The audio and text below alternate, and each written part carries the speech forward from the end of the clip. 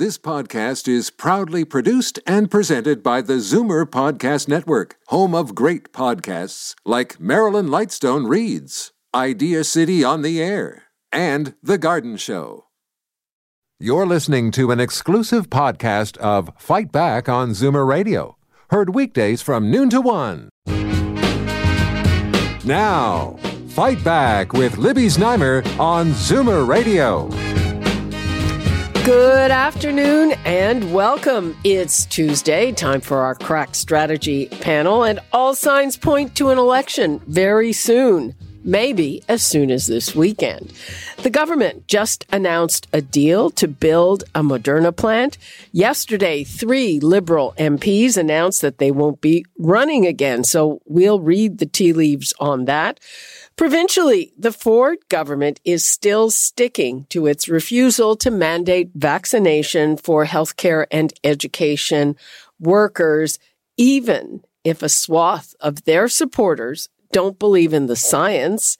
You'd think they would believe in the math, because most people want it. We just heard that the Long-Term Care Association is now demanding it, and I think they will pay dearly for that position, but I'm going to soon see what our panel thinks. So let us begin there. Before we begin, let me give you the numbers.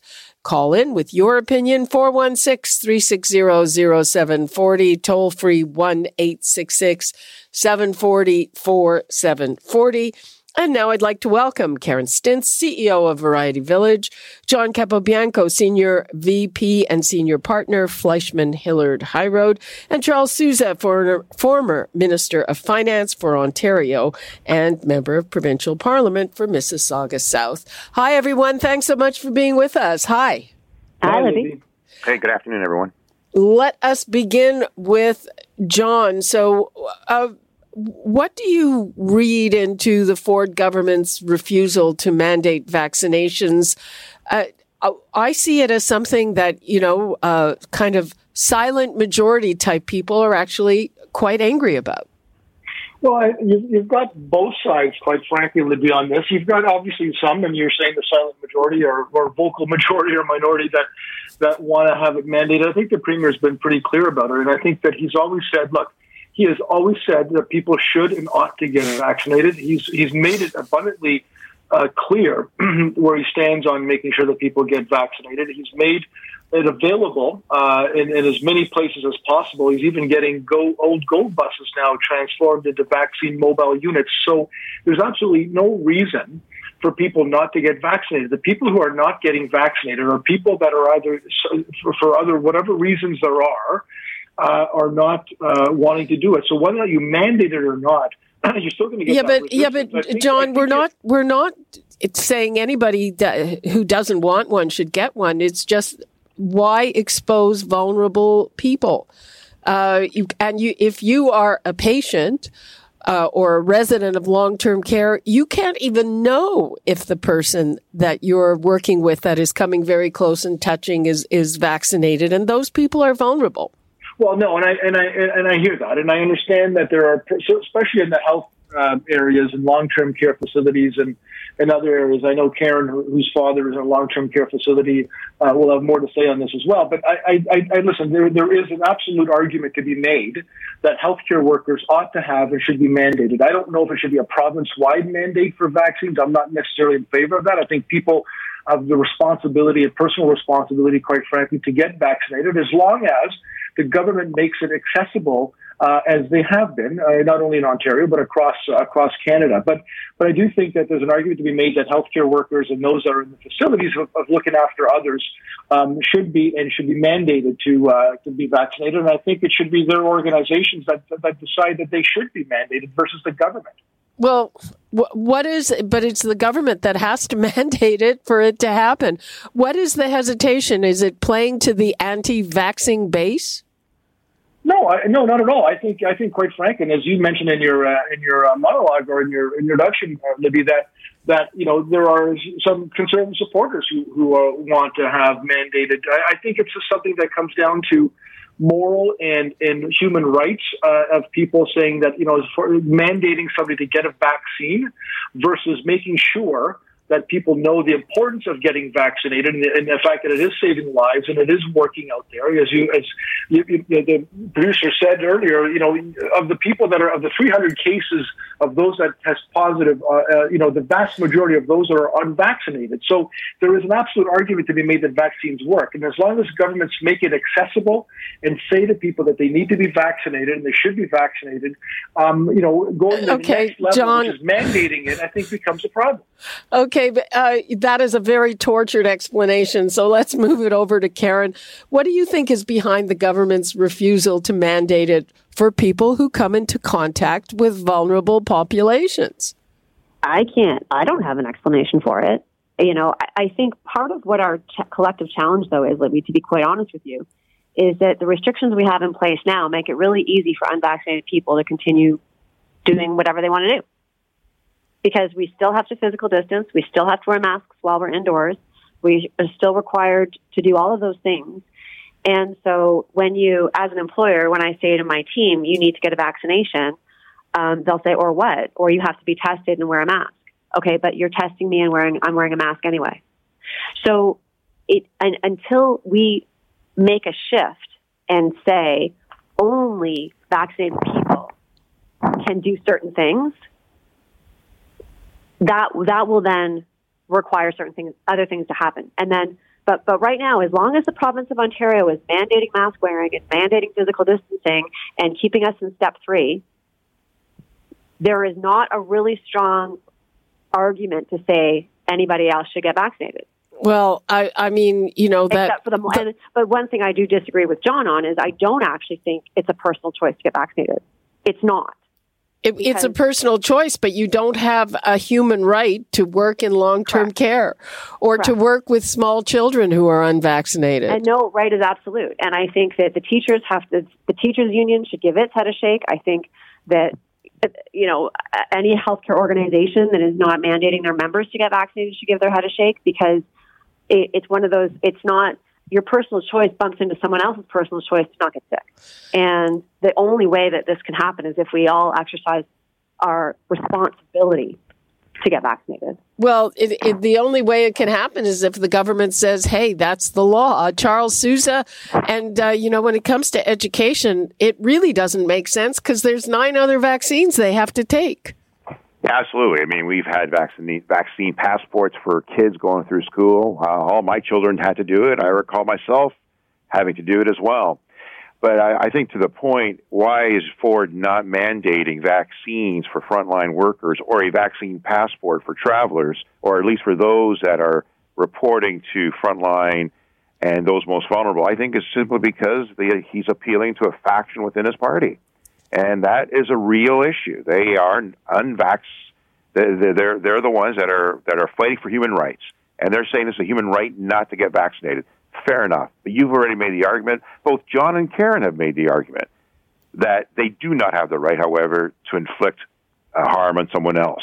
And this is it. The numbers tell the story. John rightly put it. The majority of those that are being hospitalized are unvaccinated people. Well, and it doesn't mean that people that get vaccines aren't going to carry it. That's true. They will, but they won't have the same effect on our hospitals and a burden on our hospital beds as they would if they were not vaccinated.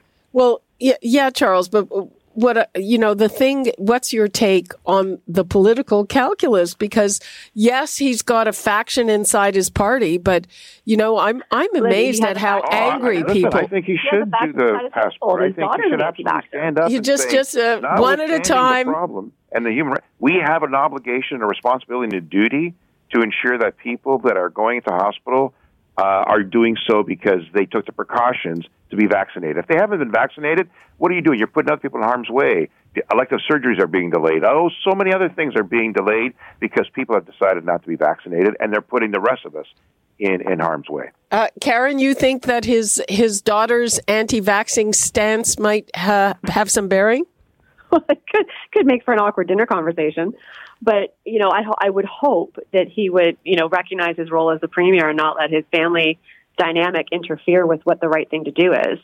And the right thing to do is to say to people, if you want to continue on in your roles, in your jobs, or going to certain places and having access to certain things, then you need to be vaccinated.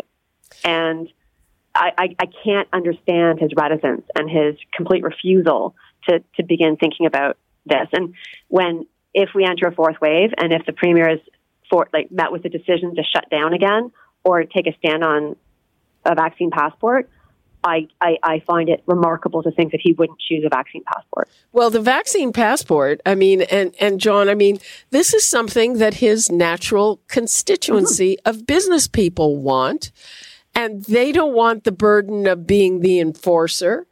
Again, I mean, whatever that faction of his party has to say, I think he's taking a big chance. He's got a majority government. It's not from anti-vaxxers. Well, and also let me just also address the issue of whether or not he takes any advice, or if it's awkward for his family members, be it daughter or wife or anybody, that if they have a stance and whether or not they'll have an influence on the premier. I can assure you that I'm sure he listens like all parents do to their kids, but will make decisions what he thinks is best for the province, not necessarily in various agreements with his kid or with his other family members. So I can assure you the premier has his own independent mind when it comes to that. But on the issue of look, I said this on my former response, Libby, that I do think that there ought to be some mandating for healthcare workers. I'm not in favor, personally, I'm not in favor of having a province-wide mandate for vaccines. I think as long as you make it accessible and available to as many people as possible. But on the vaccine passport, let me just tell you about that. I think that there is an issue here that if every province decides to either go with a vaccine passport, as we're hearing and seeing in Quebec and other provinces looking at it, and some provinces decide not to do it, and you've got this disjointed, hodgepodge of some provinces wanting it, some jurisdictions not wanting it. This is where I think there ought to be some federal jurisdictional leadership when it comes to this kind of stuff. And I know that when you say the word passport, when it's international travel, then yes, it's a Canadian, it's a federal or responsibility. But when it comes to, citizens in their respective provinces, then premiers have the right to be able to say, yeah, I want my people to have passports. But I do think that there could be some federal leadership here where there's not on this issue. Yeah, they said that the feds have said they're going to deal with it, but they haven't. I have some breaking news that we'll get to in a moment. I also want to get to some of these calls, but the breaking news is not that affects us directly, but New York Governor Andrew Cuomo has resigned. But I just saw that. Just this second, so I'm telling everybody we will get to it. But let me take a couple of calls. We've got Cheryl in Newmarket. Hi, Cheryl. Hi, Libby. How are you today? I'm fine. How are you? Go ahead. I'm good. I have very strong feelings about workers in long-term care. My husband was in long-term care in Newmarket. Unfortunately, he passed away in May. I'm so sorry. We dealt with a situation of PSWs being allowed in the building with no vaccination. Now, the last time it happened, the PSW went home to be isolated home. My husband, who was a wheelchair patient, was isolated in his room 24/7 for close to 1 month. They told me they were understaffed, so the only socialization he had during that time was when they came in to dress him, to feed him, and they left him alone and came back at lunch, fed him, left him alone, came back at dinner. It's a terrible way to live, and it all happened because they will not emphasize their staff to have mandatory vaccinations. And some of the attitudes that are coming out of PSWs throw me. They're saying, if you make me, I'm going to sue, I'm going to go work at Costco. The way I look at it is they have the right not to be vaccinated. This is how they feel. And long-term care has the right as their employer to say, in order to be employed, this is what we expect. Period. Absolutely, Cheryl. On both sides. Thank you so much for your call, and I'm so sorry for your loss. Okay, thank you. And as we just heard in the news, as of today, the Ontario Long-Term Care Association is calling for the government to mandate this. They're even doing it in the United States. So, and in other places, to me, it is a no-brainer. Let us go to Sue in St. Catharines. Hi, Sue. Hi, thank you for taking my call. I am for mandating it for healthcare workers, for schools, and I even think mandating masks. Like, I volunteer at a hospital, and I was in there last week, and a visitor came in, refused to wear a mask. They called the police and had to take her out, and she kept saying, I have my rights. The human rights is to keep everybody safe. If somebody chooses not to do something and are endangering everybody else, whether it be long-term care or us seniors at home or wherever, then they would not win in court because they are endangering people's lives. And I think that mandating it, maybe some of these people refusing to get vaccinated will understand, and giving us either a passport or a certificate, and companies can say you can come in or you can't come in. Maybe they'll start to realize what their rights really are. Okay, Sue, thank you for that.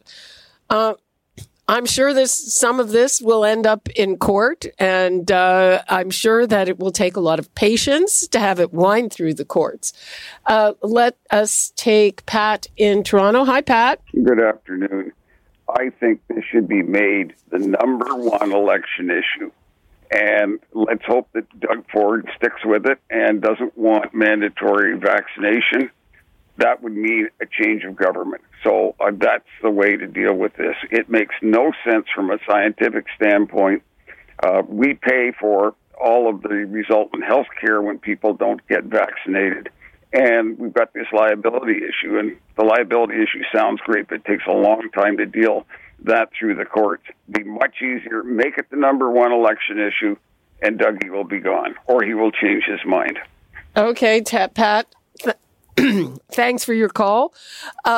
It's up to all of you in the audience to decide what the major election issue is. John Capobianco, do you think this will be it? Well, within the federal election, for sure. I think that, that we're talking about the federal election call being imminent. Some thinking even tomorrow, as opposed to next Sunday or this coming Sunday. But nonetheless, I think it's going to be one for sure. I think we've got, as I mentioned before, we've got some provinces who are talking about vaccine passports and wanting to make this mandatory. I think the Prime Minister has talked about the issue of whether or not he wants to make passports something that a federal issue. It'll be something that will be talked about at debates, especially because we're now going into the fourth wave, and you're also hearing, Libby, that people like NDP leader Jagmeet Singh who say, hey, look, there's no need for an election. I'll support the Liberals, in Parliament. We'll make sure that there's a working government for the next 2 or 3 years, or at least until the pandemic's over. And I think that kind of message is resonating because we're seeing polls by the day now where more Canadians are apprehensive or at least anxious about going to the polls. And I think the Liberals have a huge battle here on their hands to try to convince people when they actually drop the writ and the Governor-General accepts it, to say, why are we going to an election? You can't say because it's a toxic environment or the government department doesn't work because the NDP are saying, hey, we're willing to work with you.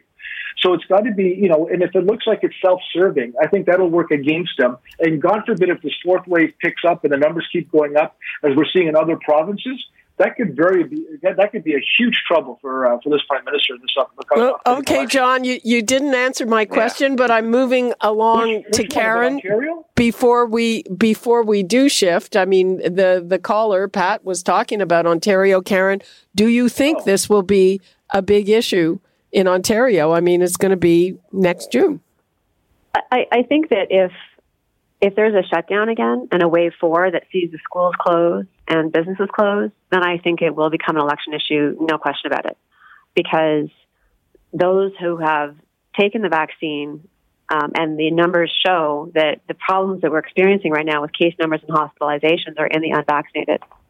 So if the government decides to defend the rights of those that keep us in lockdown and keep our kids from going to school and keep our university students from getting their education, there will be a consequence to that of the polls. There is no question in my mind.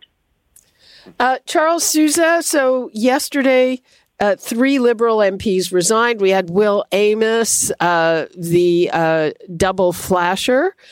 We had Karen McCrimmon, who said in Ottawa, who said she had health issues. Now, I tend not to believe it when people make the premise and say it's family time. So why would you say that Adam Vaughan, former city councillor, former reporter, sort of, why did he step down, you think? Yeah, that's a great question. He surprised me. Now, there have been others that have been nominated. Yasser Naqvi, a former attorney general, Michael Couteau, who has also been nominated as a speaker, Karim Bardarsi, he's also now running. He was with Kathleen Wynne's group, and all 3 nice guys.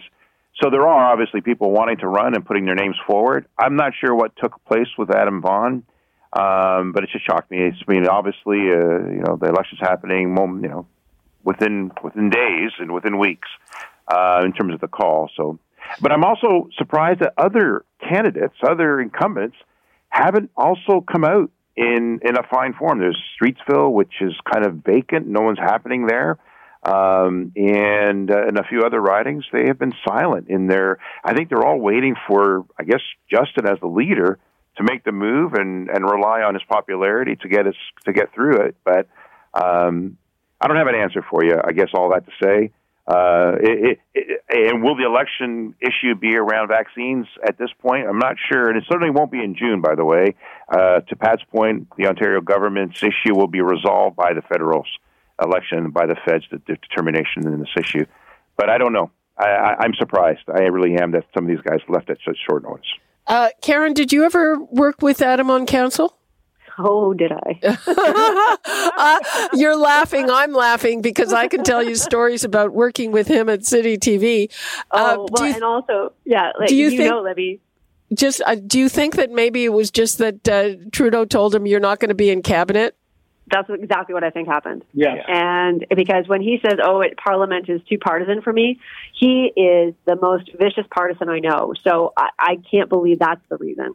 I think it's because his ambitions, he reached as far as he was going to go in the Trudeau cabinet. And I wouldn't be a bit surprised if he has his eyes on the mayoral seat. Well, he said he hasn't. The stories that I can tell you, I mean, it's really inside baseball. But when I worked with him, he was so biased he was the political reporter that many politicians refused to talk to him. And I used to get sent to do those interviews, usually without being told that the person is really angry and is refusing to talk to Adam. Yeah. And I remember a few times with Adam being very upset and screaming because I didn't share his bias in the reporting. So yeah, he's so partisan. He's so partisan. And Charles, so who you mentioned Nasser Naqvi, and I know people in Ottawa are excited about that, but what about replacing Adam in Fort York? Who's there? They have to find somebody now, and it's likely going to be by way of an appointment, or there's going to be a quick acclamation into that issue. That's all they can do. And to your point, Adam's been very vocal and heavily partisan and controversial, especially he's appealing to members within his specific riding. He's put at risk, I believe, in my opinion, some very progressive measures that could have helped the city and helped a number of things. I don't know who's going to replace him. And are they going to want somebody as outspoken as him? Are they going to want somebody who sort of toes more the party line? We'll have to wait and see, but that's what the PMO is going to have to do. Well, yeah, the PMO likes people they like to control everything. I know. We're almost out of time, so should we talk about Cuomo for a few minutes? I mean, just yesterday on CNN, they're saying he's in a fighting mood. And I mean, it was pretty clear that his position was becoming untenable. Karen? Yeah, I think it was. I think to that. I mean, however he feels that he's been unjustly accused, the facts are there. And he can't he's just lost the moral authority to govern. And at some point, if you can't do your job anymore because of this cloud of controversy that's swirling about you, you just have to look at the tea leaves and say, I can't do this anymore. I need to step aside. And so, he might try to clear his name, okay, but he can't be the governor anymore.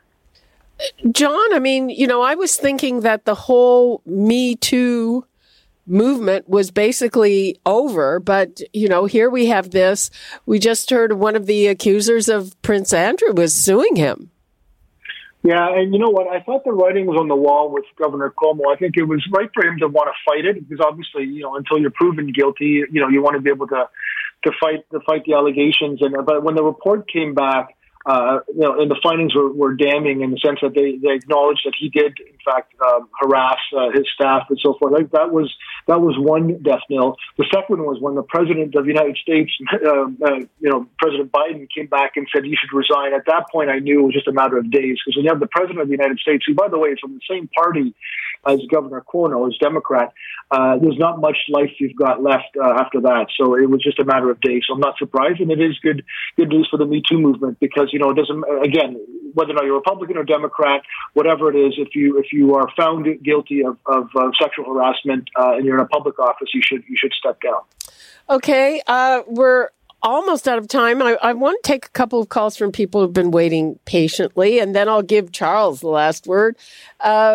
We have Sally in St. Catharines. Hi, Sally. Hi, Libby. How are you? Fine. Go ahead. You're on the air. Thanks. I just wanted to comment on the long-term care workers and healthcare workers being mandated to have their shots. My mother went into long-term care last week, so this is my first direct access that I've had into long-term care to see it myself. And they are so ridiculously short-staffed that I would be afraid if it was mandated that we would lose even more healthcare workers. My own family physician has had 2 stress leaves during COVID, and all these PSWs and nurses and everything that are just totally, completely burnt out, that are leaving the profession. If you add one more thing, I understand the importance of making sure that everybody is healthy and everything, but at my mom's long-term care facility, if you're not vaccinated, they actually have a trailer out front with tests that you have to get tested before you can go in. And you are masked and you are goggled and you are sanitized after your negative test, and then you can go in. Well, if that's, as I said, we just reported that the Long-Term Care Association, which represents mostly for-profit homes, said they want to make it mandatory because I think that the extra testing and education and all these measures are also time-consuming and expensive. But Sally, what you're saying is an argument that many people have said that more people will leave the profession, and I guess we'd have to see if that happens. But my mom, on her whole floor, there are 2 people right now that are taking care of a whole floor. They are so short-staffed. That's scary. I mean, they're lovely people. I'm so grateful that they're there and everything. But yeah, to scare off by taking away, I guess, or mandating one more thing, it could be the straw that broke the camel's back for some of these people that are already overworked, underpaid, and stressed. Well, supposedly they should be getting more money. They should be hiring more people. Yeah. Sally, I wish you all the best, and I hope your mother gets great care in her facility. Thank you very much. Okay, we are really out of time. People on the lines, we'll be talking about COVID and travel in the next block, but Free for All Friday is coming up, and as promised, I'm going to give Charles a very quick last word on the election, perhaps. Thanks, Libby. Great discussion today. I do want to give out a shout-out to a politician who, for me, represents something beyond party lines. He's nonpartisan, but he was the premier of this province as a conservative. He was pro-economy, pro-business, but he was also pro-education, pro-government, recognizes social requirements. In fact, he would argue, and he used to call me during my many budgets that I did to give me some of his advice and encouragement. The guy was more left than me in some respects. I think I was more right of center than Bill Davis, but we lost a good man. He was an open-minded individual, and I wish his family and his legacy will live on forever. Great man. Yes, I think we all agree with that. Yeah. Okay. I bet that by the next time we talk, we might be in full-on election mode. We'll see. Bring it on. Bring it on.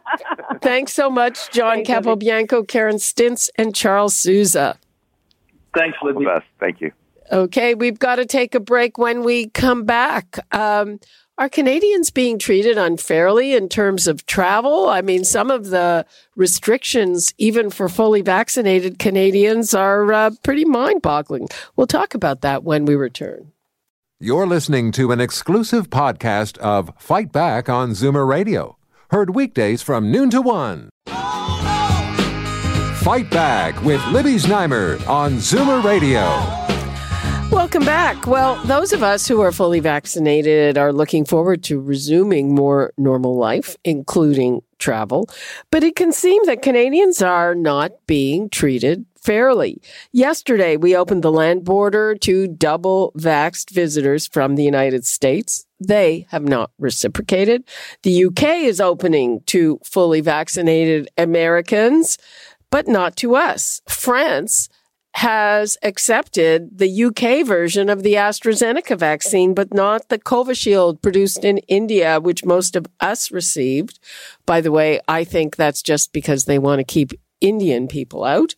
And I don't think the U.S. accepts AstraZeneca at all.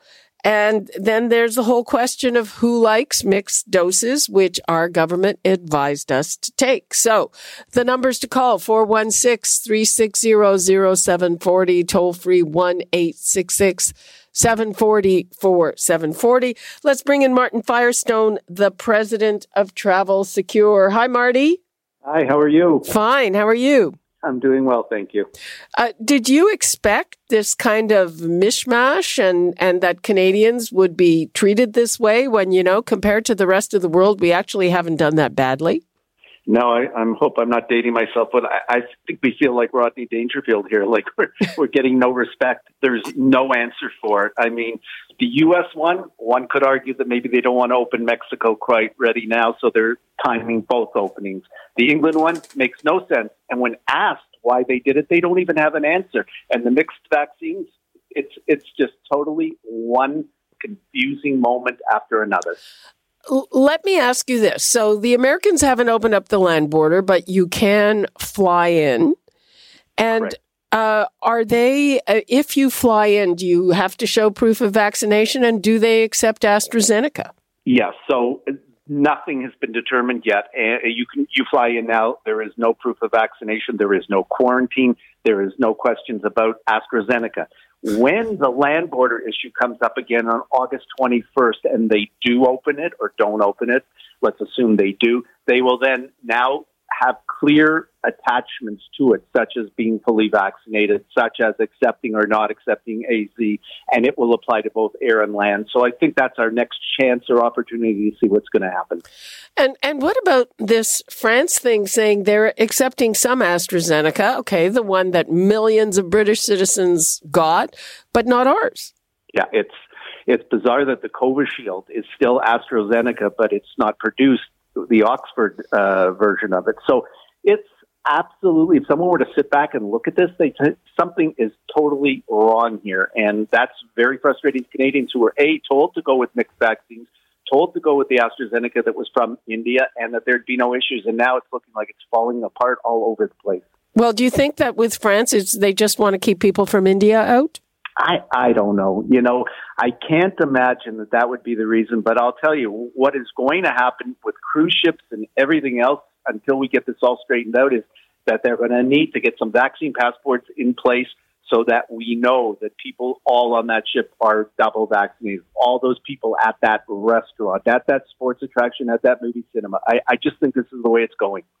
Well, it's not going that way here. If you listen to the premier, I mean, the federal government has promised some kind of vaccine passport, but for international travel. And the premier is saying, he doesn't believe in it. Quebec, though, does. And I think today or tomorrow they're announcing their version of it. But it's got to come from the federal end, not the provincial end, so that the Ontario premier isn't the one that's calling the shots on this. They have got to come out with a universal, lack of a better word, vaccine certificate that can be used for all Canadians traveling abroad or within their country, whatever thing they're attending. Yeah. What have you been hearing from your clients? Is this putting a crimp in people's plans? Are they saying, the heck with this, if I travel, I'll travel inside Canada? Yeah. I thought we were so past this. The snowbirds that we talked about many times last year, there was no going, and I was advising against travel, as you know. This year I had it all figured out, and I suspected that everybody's double vaccinated. They should be able to go away. And now things are running rampant in the States again, and numbers are going up, and hospitalizations are going up. So all of a sudden I'm getting calls galore saying, I don't know if I'm going away this year again, which to me would be disastrous if for 2 straight years in a row people are not going down and traveling at this point. So this is something we've got to watch very closely. Mm-hmm. And what about, I don't know if advocacy is the right word for Canadians, in the travel industry? It's hard to say exactly what we can do next to gain a little respect. As a country, we are miles ahead of so many other countries with respect to how many are vaccinated and the few cases that we had. That's the problem now. All of a sudden, Ontario is up to 300, 400 a day when it was down to 150. So I just think that the next month or two, it's going to absolutely roll out what the future holds and whether we can salvage this upcoming winter and next summer international travel. Well, in terms of snowbirds, isn't the end of the summer kind of the time when they at least buy their insurance? Absolutely. Early bird specials and everything are in the month of August, which we're in right now. And all of them are frustrated to no end, especially the renters who are now putting out $20,000, $30,000 for 6 months. And by the way, rental costs and everything have gone through the roof in Florida. So they want to buy trip cancellation now. But I can't offer trip cancellation that will cover them for a COVID-related incident if the border should close down again and you can't fly down there. So they're getting frustrated because they're putting out large amounts of money and can't get the trip cancellation that they so require at this point. So what are you going to do? Are you just kind of rolling with it or what? Well, from a medical perspective, great news. The insurance companies are suggesting that if you are double vaccinated, you don't even need a COVID rider anymore. So, in fact, the premiums for travel insurance, medical, will be staying the same or going down versus going up. But trip cancellation, you're rolling the dice. I'm basically telling them, guys, it can't be a reason related to COVID as to why you're canceling. So understand that when you're buying this product, and know that if that is the reason, you could be out a lot of money. So in your lease, try to negotiate that if it is COVID-related, it can be rolled over to the ensuing year, etc. And so are people not booking then or what? No, the Christmas vacation crowd, which typically I have a lot of, is saying, I cannot put down a $5,000 deposit or even a larger deposit for my family of 5 because you're giving me no confidence that if I had a claim that it would get covered if it was because the hotel said, sorry, we're not open for business, the country border is closed, something like that. So it's a big hesitancy factor going on now with respect to people booking Christmas vacations this year. Okay, yet another kind of hesitancy we have to deal with. Yep. Anything you want to leave us with, Marty? No, just I think whatever country you're hoping to go to or planning on going to, call ahead and find out where their position is, A, with vaccinations, fully vaccination, mixed vaccines, type of AstraZeneca, and get all the answers, because to travel all the way there and find out you can't get in, that will be a very, very difficult moment. Okay. Martin Firestone, thanks so much, and hopefully we can check back with you shortly, and maybe some things will have cleared up by then. My pleasure. Anytime. Okay, bye-bye. Take care. Right. We have to take another break. Now, call us if you're thinking of traveling. The number's 416-360-0740, toll free 1-866-740-4740. Now, one of the extra costs that you'll have if you want to travel to another country, you need a PCR test. Now, those things, the costs for those are kind of all over the map. We'll be talking about that with Justin Bates. And also, you remember we heard about all these Moderna doses that people don't want that might expire. We'll see what the situation is there on the other side of the break. You're listening to an exclusive podcast of Fight Back on Zoomer Radio. Heard weekdays from noon to 1. Fight Back with Libby Znaimer on Zoomer Radio. Welcome back. If you are planning to travel, it's not just the vaccinations you have to worry about. For most places, you will need a negative PCR test no more than 72 hours before your trip. They don't come cheap, and there is a big range between $100 and $200, depending on the pharmacy or clinic you use. And you need to check the processing time to make sure that you get it back on time for boarding the plane. The numbers, 416-360-0740, toll free 1-866-740-4740. Now let's go to Justin Bates, CEO of the Ontario Pharmacists Association. Hi, Justin. Good afternoon. Great to be back with you. Thank you. Thank you for coming on the show. So why is there such a big discrepancy in the prices for these tests? It's a great question. And when we started this program in pharmacies back in September of 2020, the cost related to a PCR test for travel was actually included as part of the public program.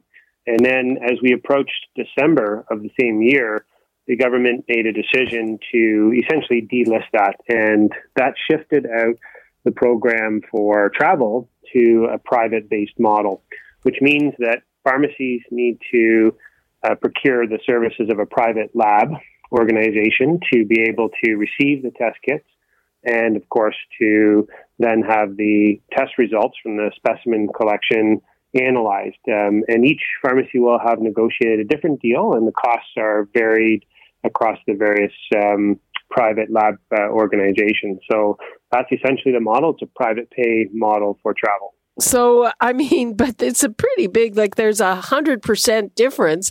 There are some pharmacies where you can get it around $100 apparently, though I have to say I haven't seen them. I was helping my husband get a test, and then on $200, there's a big difference.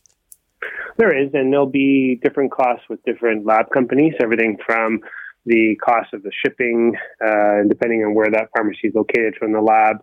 The packaging is also a cost. It has to be packaged in a certain container with ice packs.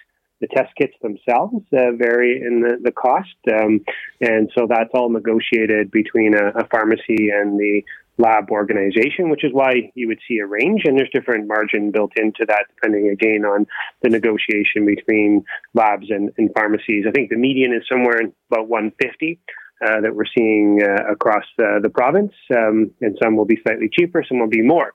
It's also important to check the destination to see if they actually require a PCR test, or in some cases, a rapid antigen test would be sufficient. So, for example, traveling to the U.S., as of recently, you could get for essential travel, of course, at that time, an antigen test was enough. And there are cases where you can get that done at a pharmacy for $40. So the type of test will matter as well. Okay. I mean, and you got to check what's happening inside where you are. I mean, this was a few weeks ago, but as I said, my husband needed a $200 test to get on the plane. And then when he was inside Germany, he needed one or two other tests. I'm not sure. I don't remember exactly where he was going. And that's in addition to when he came home, they gave him a test, like there was a take-home test that the government gave him. But there were about 3 tests inside this trip. So you better check on that depending on where you're traveling to. I'd like to hear from Kate in Toronto. Hi, Kate. Hi. Yes, I just got back from Florida on Sunday, and it was quite a nightmare, and I wouldn't do it again.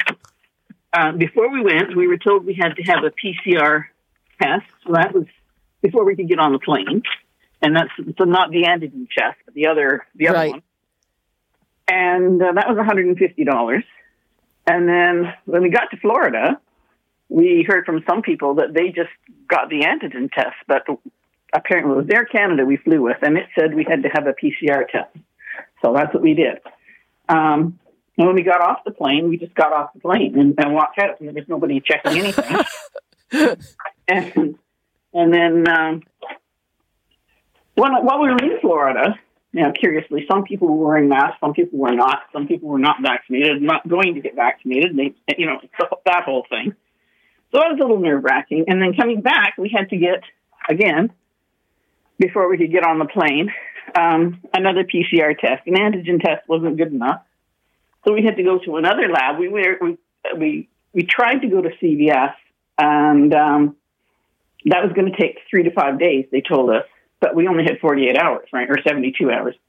So that wasn't going to work. So we found another lab to do the test, and that was $180 US. Yeah. So then, basically the COVID test cost more than the flight, or about the same. Yeah. And it really wasn't worth it. And then when we got back, and then this is the part that drives me, that has really infuriated me. When we got back to Canada and we got off the plane, I mean, we're sitting elbow to elbow, it's a full flight, and then they come on with the announcement to, socially distance. Oh, yeah, right. And we got off the plane and we, trailed down and we got up into this area where everybody was just standing, milling around because I guess they were congested in customs. We never really got a clear answer, but more people kept coming, and it was like rush hour in the subway in the before days.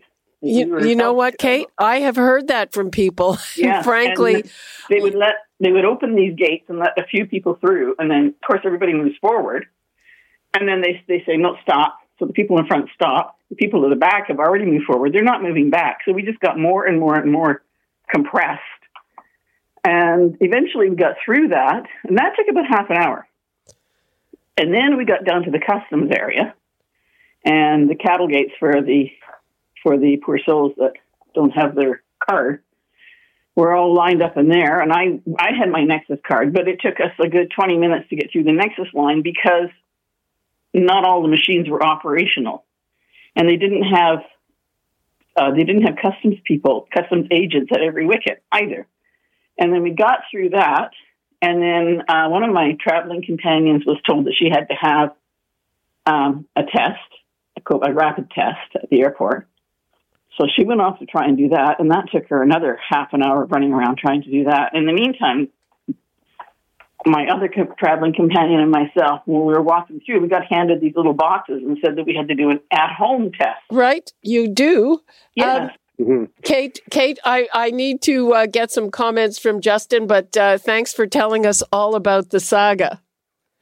So again, it's like it was PCR test to get on the plane, PCR test to get back on the plane, to come back. And then once you get back, and this is for fully vaccinated people, they hand you a little box, which you don't have to pay for, and you hook up on video with a nurse who will watch you take the swab and do the test correctly. It'll be picked up by courier, and I believe this is courtesy of the taxpayers. And you need that test, and after that, you won't be bothered theoretically, though there are glitches, and you can still be bothered from the government, Justin. So it's an added expense, definitely, if you want to travel. And I've heard that the conditions in the airport aren't great. I don't know. It certainly is an added expense, and it sounds like the different airlines are adhering to different sets of guidelines, because we know that from the U.S. Customs side that the PCR test is not required, rapid antigen, but people are hearing different from particular airlines, so that creates some challenges. But certainly to arrive back in Canada, the requirement is a PCR test within 72 hours. Canada won't accept the rapid antigen test. And a large part of this, when you get back, also to take that second test, is to avoid the quarantine period for fully vaccinated people. So, I mean, certainly if you didn't want to do that, you would have to then quarantine for 14 days. But we know that these things are evolving. The guidelines are changing as we open up the border. And I think you'll see further changes and adjustments to the program. It doesn't surprise me that Florida is not necessarily enforcing some of these restrictions. Yeah, we know who the governor is there. I think didn't he make he made it illegal for businesses to ask for a mask mandate? Yeah, under the auspices of this civil liberties and freedom, you see some states that are not enforcing and or are making it illegal to ask people. And that, of course, you look at the case counts, it's not surprising to see them rising quite rapidly. So It is challenging. It is costly. Our advocacy to the government was certainly for essential travel, the cost should not be borne by the individual, that it should still be covered under the public plan. That said, they've continued to delist it, and access to some of these PCR testing is limited.